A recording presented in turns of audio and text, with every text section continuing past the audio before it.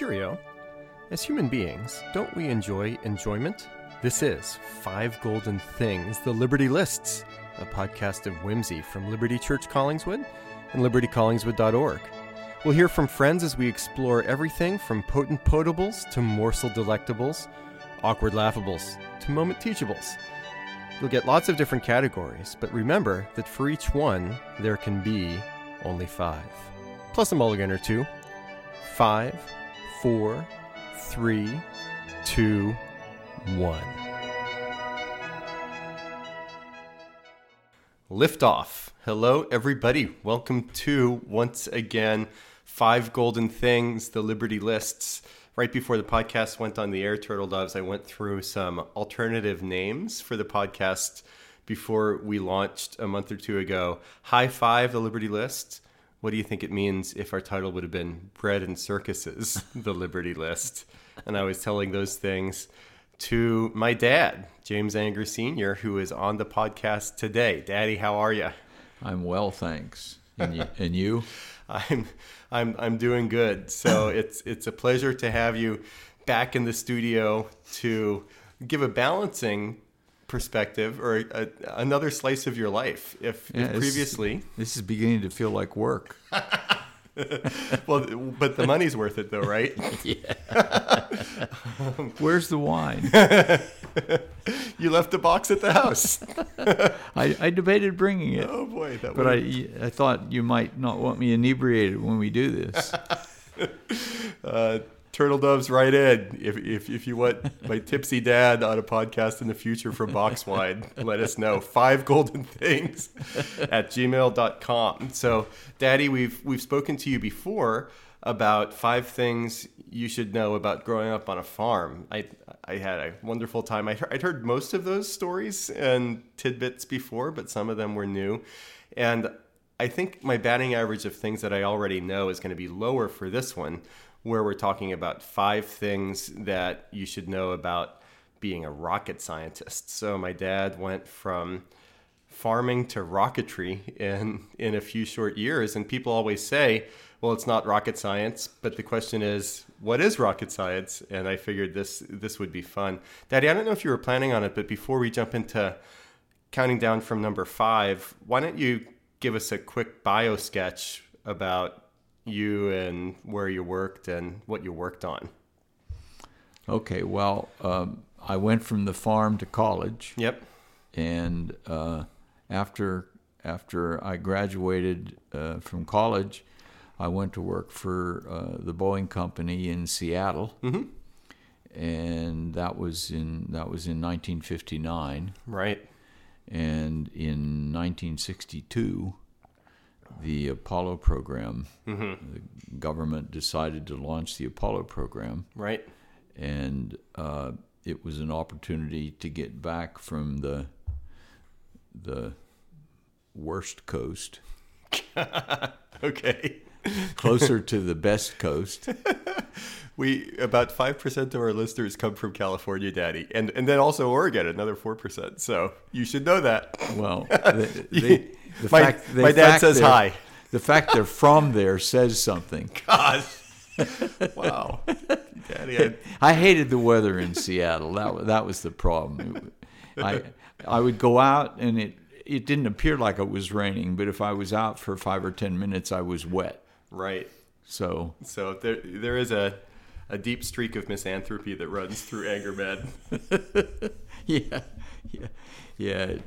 9 months out of the year you were wet, and the other 3 you never saw a cloud. It was really a weird situation. Anyhow, exactly. So there is Seattle and Boeing. Right, and Boeing won the contract for the first stage rocket booster mm-hmm. for the Apollo program, right. which was called the Saturn rocket mm-hmm. booster. And so when you pose this topic is about rocketry, mm-hmm. really what I'm going to deal with specifically mm-hmm. is my experiences with regard to rocketry without mm-hmm. going into rocketry as a general topic, if that's okay. That's okay. And so then I was also instructed to pick titles for these various things. Right. And I'm not ranking them from least to most important. They're chronological. Okay.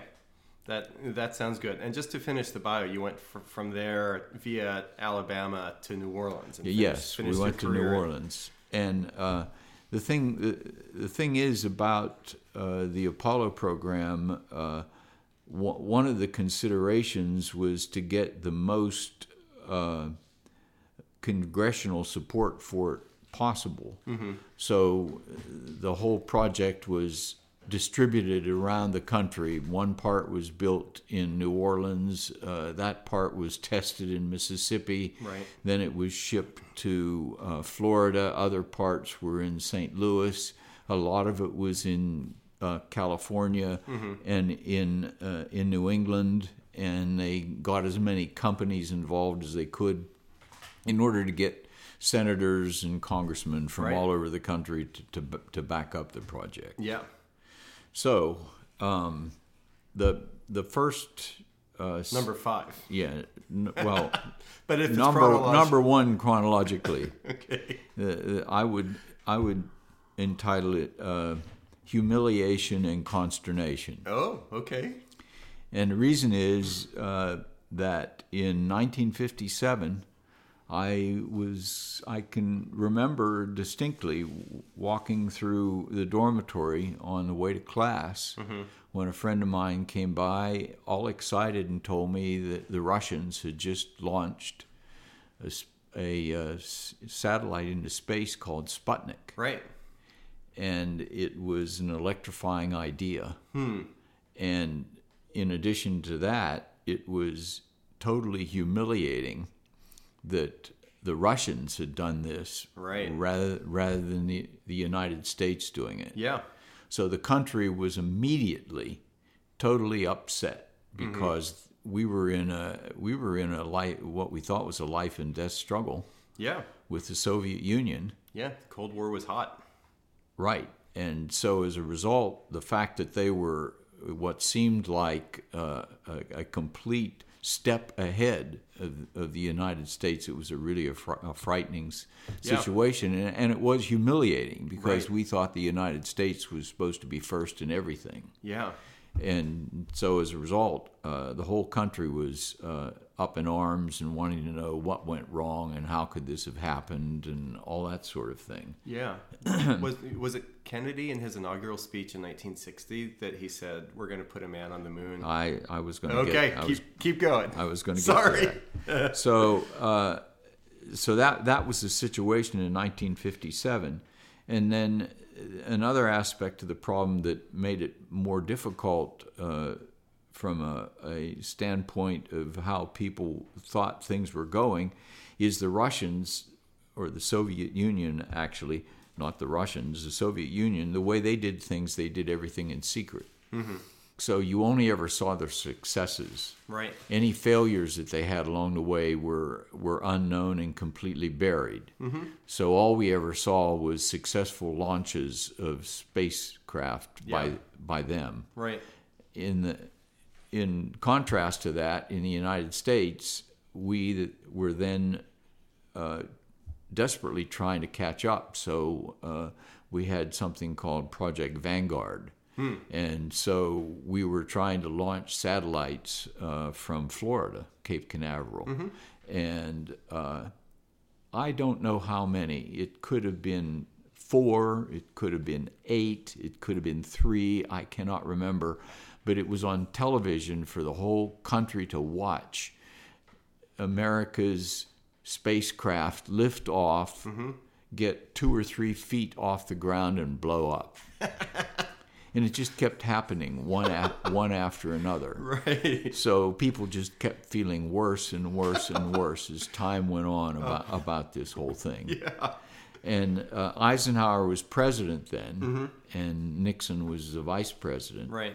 So I actually think that those failures were one of the reasons why Nixon lost the 1960 election. Interesting. And Kennedy won. Yeah. Because one of his biggest selling points up to the election was the missile gap. Mm-hmm. That was the term he used for it. Yeah. The Soviet Union's missiles were ready to strike us with nuclear bombs, mm-hmm. and the United States obviously couldn't get anything off the ground. So right.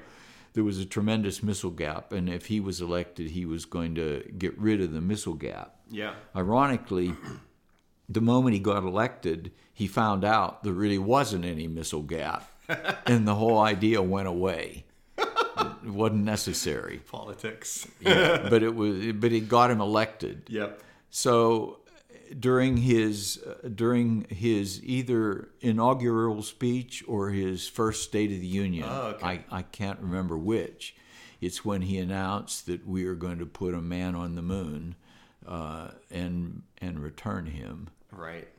That's a vital piece of information. Yeah. And return him. And he did say a man at that point in time. Yeah. In this decade, mm-hmm. and that was 1960. Right. That he was saying that. So everybody was excited about it. Yeah. And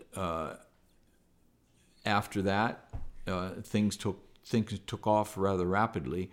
Prior to that, we had the National NACA, which was the National Aeronautical. I don't know what the C stood for, but what came into being then was NASA, mm-hmm.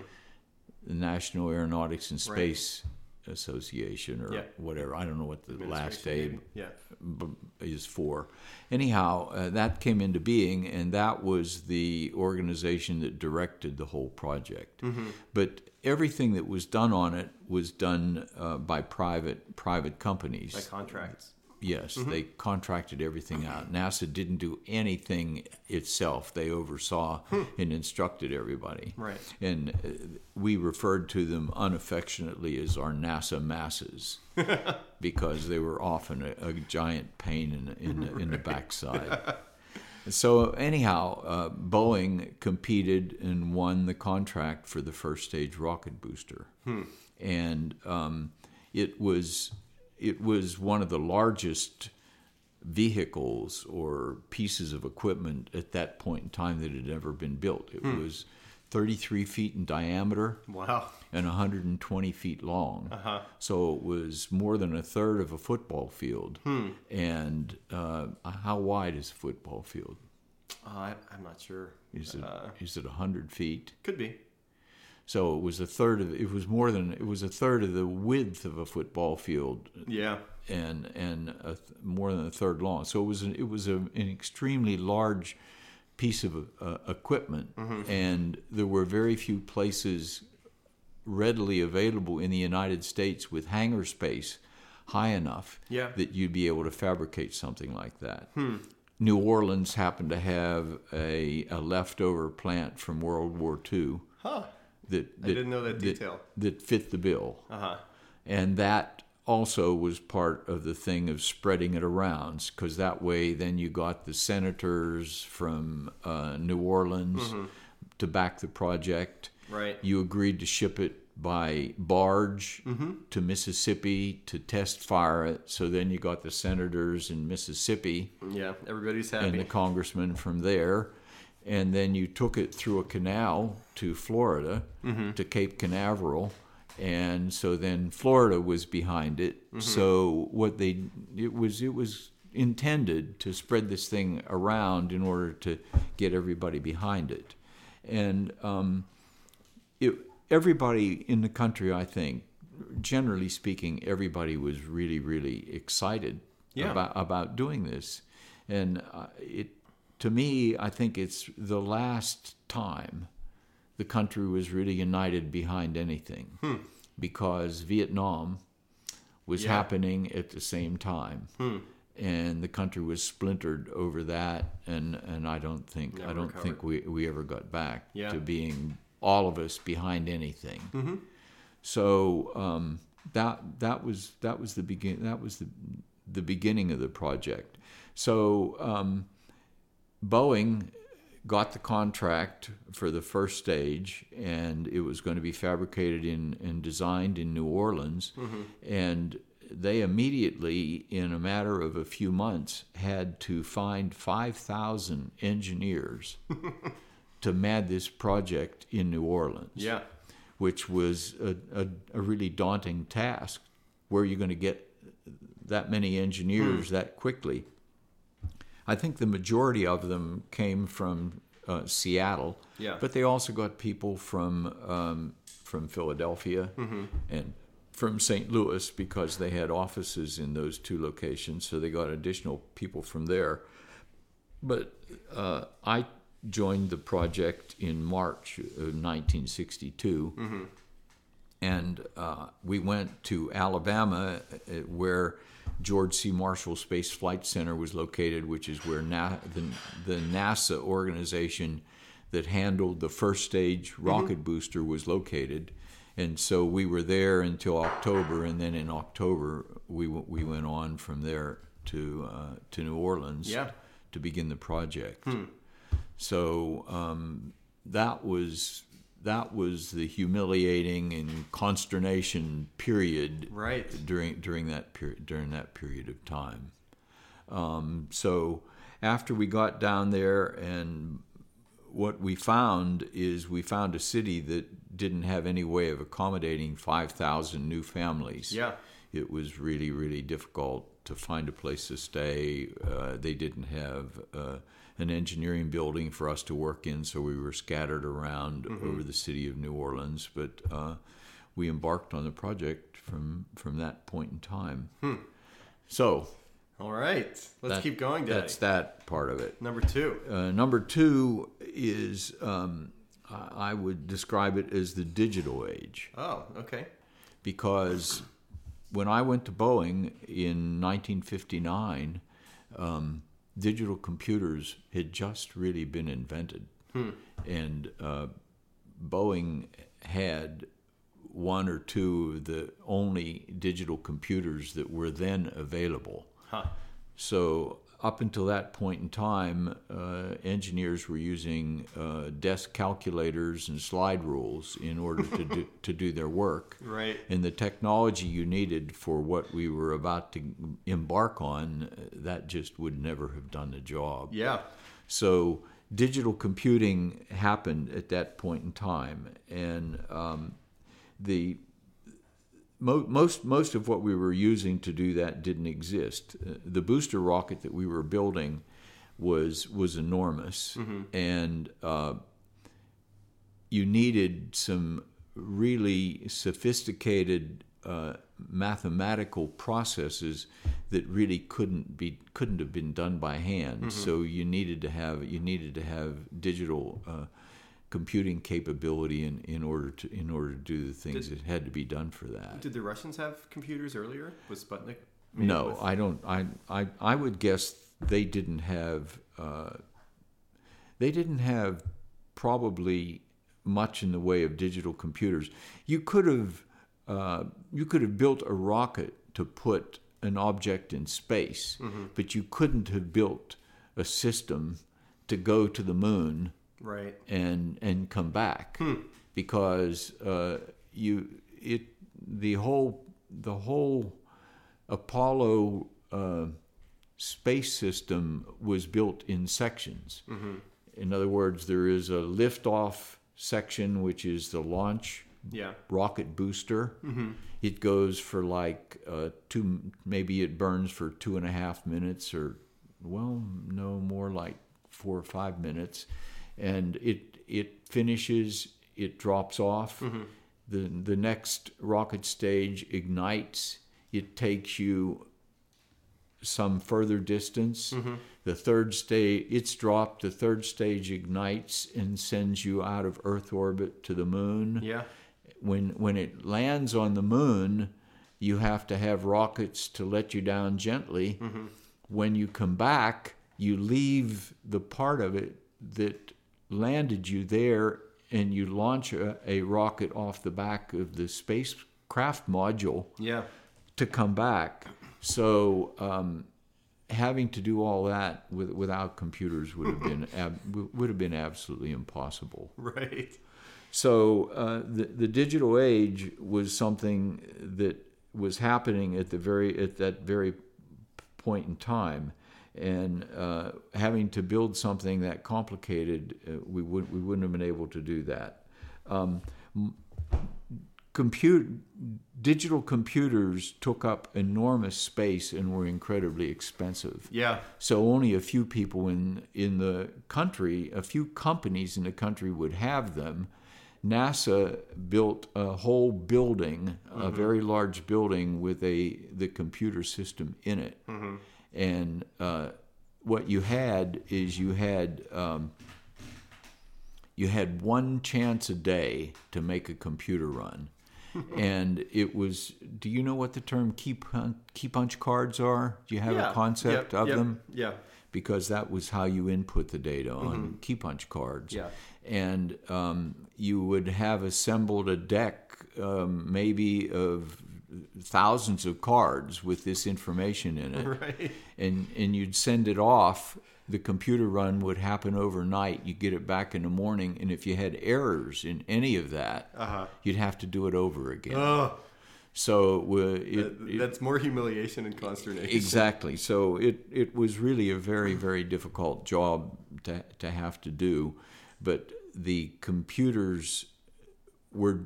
need for the computers was driven by the Apollo program. Right. So a lot of the benefit that we got as a result of this was because of the necessity of having to have it for that. Yep. So it helped everything. The technology wasn't just for that. It benefited the country in every way. Mm-hmm. I'm trying to see if there's anything about this particular thing that I remember wanted to even add. in the 80s at your office at EDI, the computer room for the mainframe was not a room full of laptops, but it was a room with one giant computer in it. Right. It was air conditioned. And kept at a lower temperature. And storage machines. Yeah. You had to have disk storage because you have to keep the data.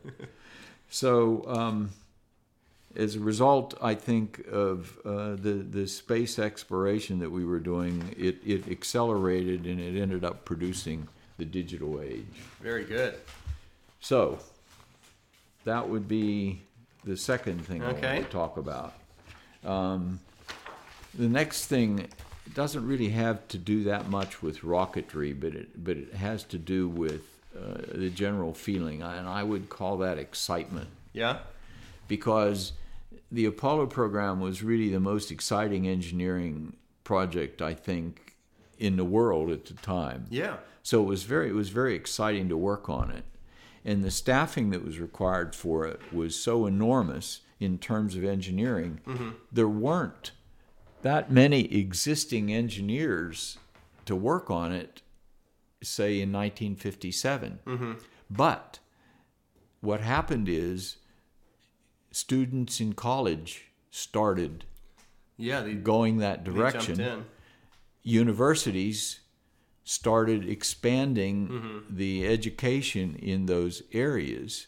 So by the time Kennedy said in 1960, we're going to go to the moon in this decade, what they were talking about is they were talking about getting a whole new set of engineers. So one of the really amazing things that you wouldn't find typical, I think, any time now is that aside from the supervision, everybody who was working on that project probably was less than 30 years old. Huh.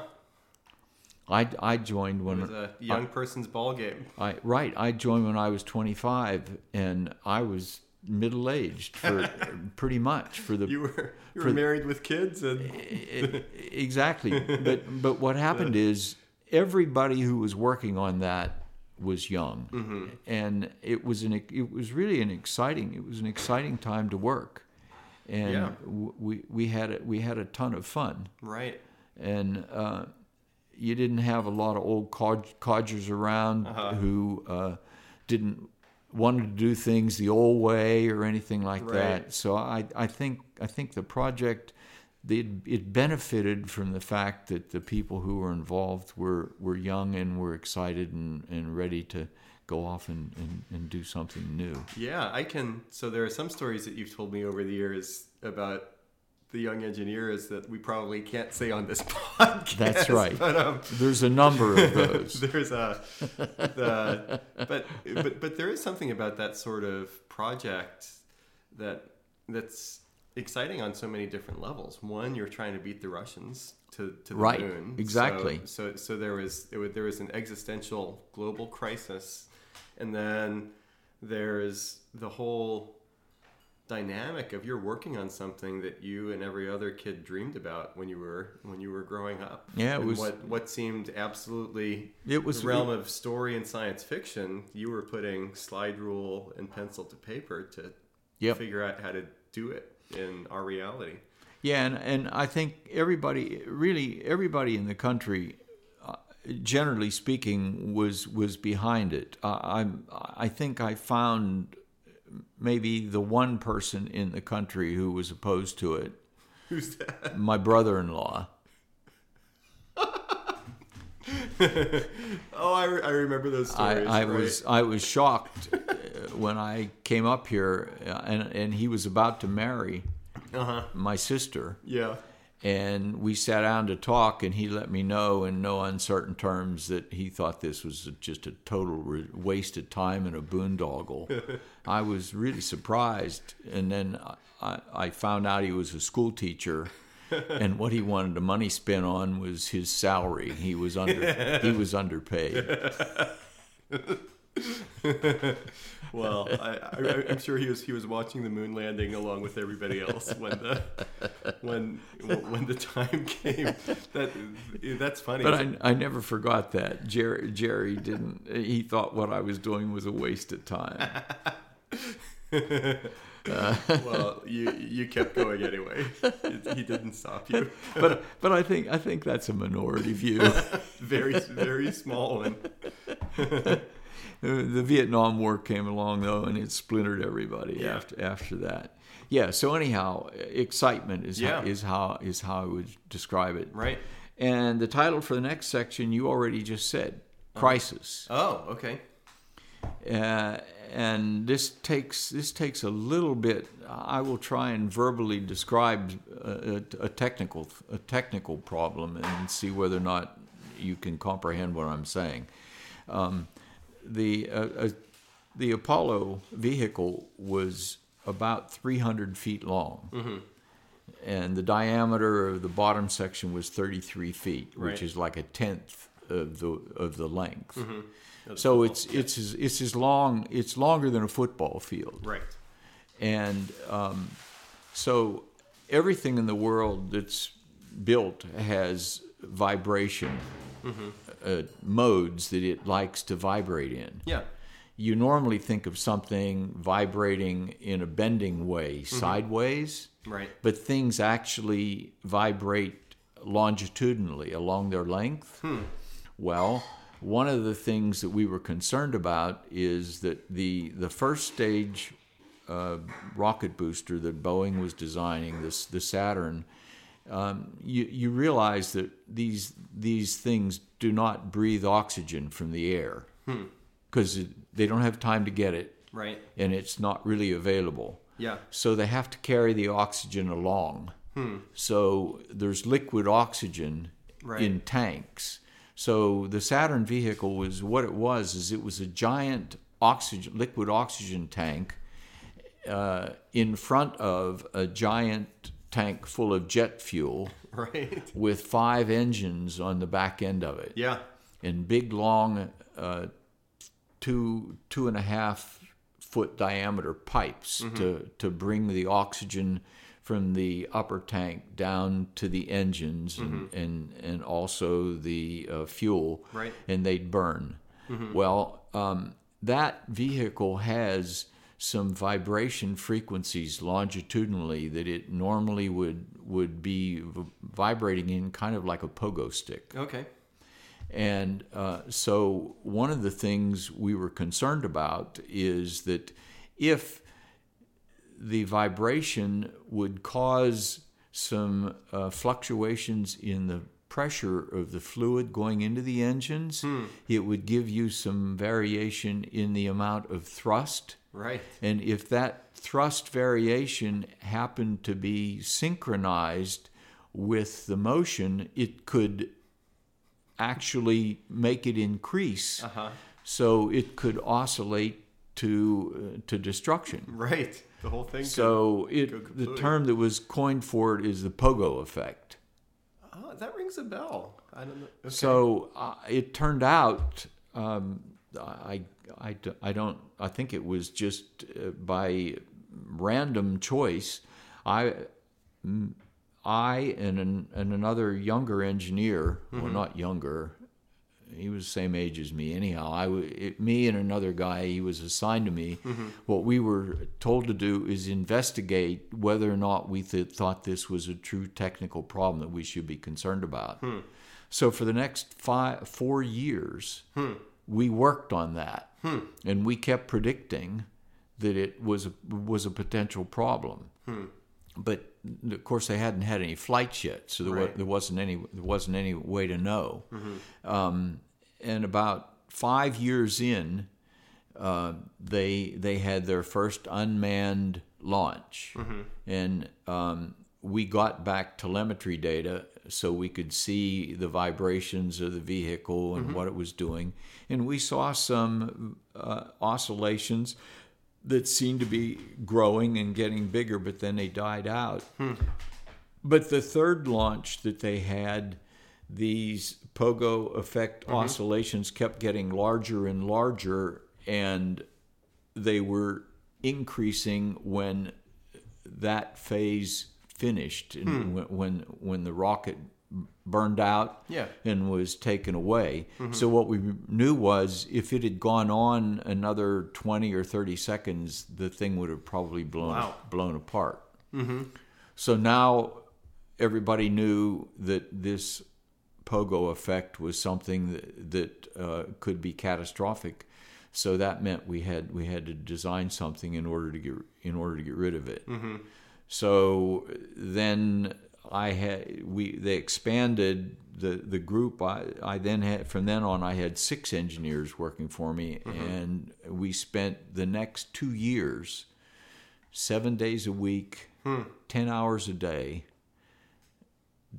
perfecting something in order to physically get rid of that particular thing. So the whole project was paused for 2 years while we figured out what we could do in order to eliminate it. And that was what I would term to be a crisis. So then that's a big deal. So then we got that finished. We did some testing on the pad just to make sure that everything still ran okay, and they launched the 4th unmanned launch, and that one went fine, and they went fine after that. Wow. So that was crisis. That's exciting. I'm sure it was stressful as well as invigorating. There were other near catastrophes along the way, but I wasn't intimately involved in any of them. One of them, there was they circled the moon and almost didn't get home because of a problem, and they had to makeshift things on the spacecraft in order to get back. Right. But thank God we never lost anybody during that whole thing. Yeah. Yeah. So we got through it safely. So that would be what I would describe as crisis. Very true. Number 5. Okay, number 5 is celebration and exhilaration. Okay. So in that one, everybody in the world, I think, was on TV watching the lunar landing. Right. And it happened in 1969. So we made it within the decade. Yeah. In July of that year, and I think many people all over the world were glued to their TVs when Armstrong stepped off the steps onto the lunar surface, and they went bounding around because of the low gravity that was there, all that sort of thing. So it was really, really an exciting time in the country. Where were you watching? Where were you watching it? I was at Boeing because you were at the office. I was at the office. It was a work night for you. Yeah, because we had telemetry data we were analyzing because they had to get home. So what happened is everybody continued to work until they got back. But it was it was really, really a happy time. Yeah. And we were so gratified that we beat the Russians. But the funny thing is, what we found out later is they weren't even close, and they never went. Right. they never got there. There was no missile gap. There was no missile gap all along. We just it was kind of, don't look back. Somebody may be gaining. Right. Did one other question with that? Did Grandma Jessie watch the lunar landing? I don't know. Huh. I don't know, because she would have been here and we would have been in New Orleans. Did she have a TV in '69? Oh yeah. Okay. She had a TV, but she didn't watch TV much. So since I was involved, I'm guessing she probably paid attention. Yeah. I don't know. Did Uncle Jerry watch it? I have no idea whether he still thought it was a waste of time or not. He just doesn't recognize all the things in life he got as a result of the technology development that happened in that. Okay, so then the lanyap. The lanyap, the last part is the title of that is Abandonment. Huh. So the lunar landing happened. There were a number of additional exploration landings. They built a lunar excursion module and drove around and picked up rock and soil samples and things like that for analysis, etc. But it very quickly became a ho-hum project. Oh. People just really didn't care anymore. Do you mean within NASA or no? I mean public support? Generally, everywhere. Okay, you got to the moon. Now what? Big deal. We're at the moon. What do you do about it? Yeah. Well, nothing really. We got here, but we can't really take advantage of it. Yeah. And so what happened is NASA had neglected, while this was going on, to plan ahead for what the follow-on should be in order to get public opinion focused on continuing. And everybody just ignored that. So we got there, we got the job done, and okay, now let's just move on in life. Right. So they weren't prepared to get the government to continue to fund them. So funding essentially just fell off and dried up. The contracts that the companies were working on finished. Right. And so in a very, very short period of time, once those there were a number of subsequent launches where a much smaller group of engineers would analyze the data, and I was involved in that. So the launch, the landing was in '69, and we finished those subsequent launches and the analysis of them, and the program was completely shut down in 1973. So 4 years later, it was shut down. But in the meanwhile, I don't have an actual number, but I believe more than 200,000 engineers in the aerospace industry were just fired, let go. Huh. And I knew engineers on that worked for Boeing in New Orleans that ended up selling shoes at Sears. Wow. Huh. To make a living. So we did all that. We got trained to do all those things. We did our job right. Got everything finished. Yeah. Got a pat on the back, and they told us to go somewhere else. Right. So it was really, really a kind of a sad ending to the whole thing. when it was all over. Well, that's the arc of many things. Yeah, I suppose. It had its peak, it had its glory, and then It was gone. And then there's the decline and fall. Yep. And it's no coincidence that we have glasses in the house that say EDI, which is the company you founded, begun in 1973. That's right. It's not the same year. Timing.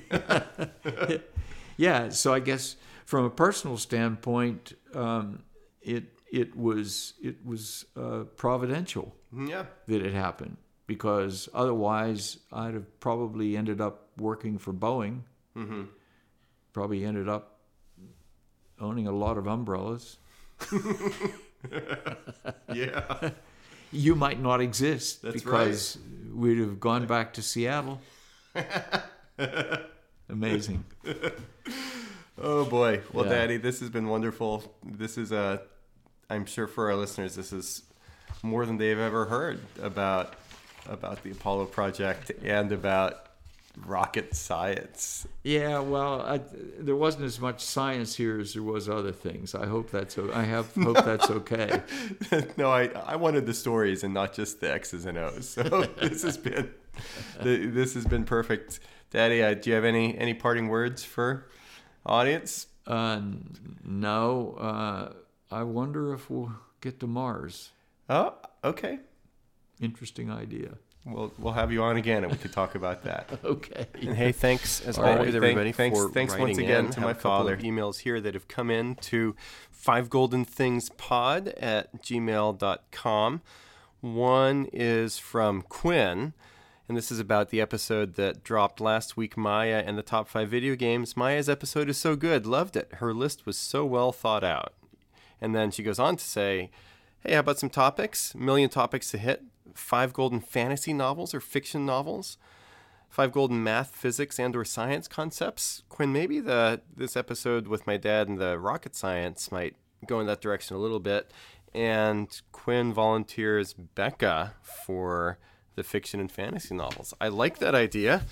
Quinn, thank you for writing in. Then we also, Quinn, first-time writer in. Scott may or may not be the first time he's written in, but he says, based on the 5 golden things you did with Maya, which was very excellent, I think a great one would be top 5 video games.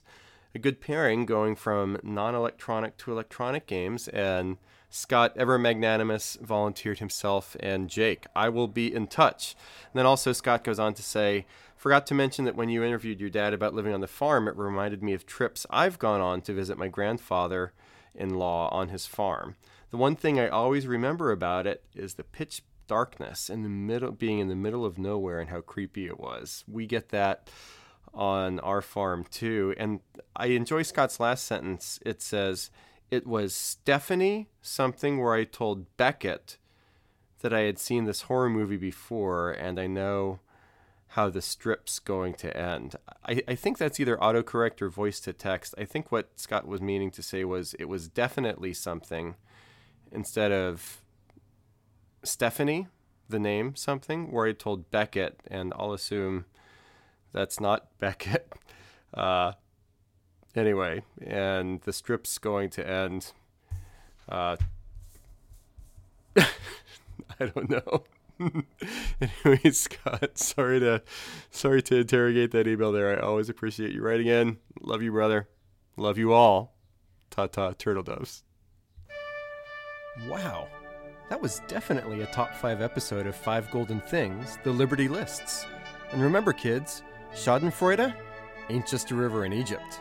Wade in the water a little deeper anytime at libertycollingswood.org and find us at the usual socials. Make us a top 5 follow, and you'll always be our number 1. Toodle pip.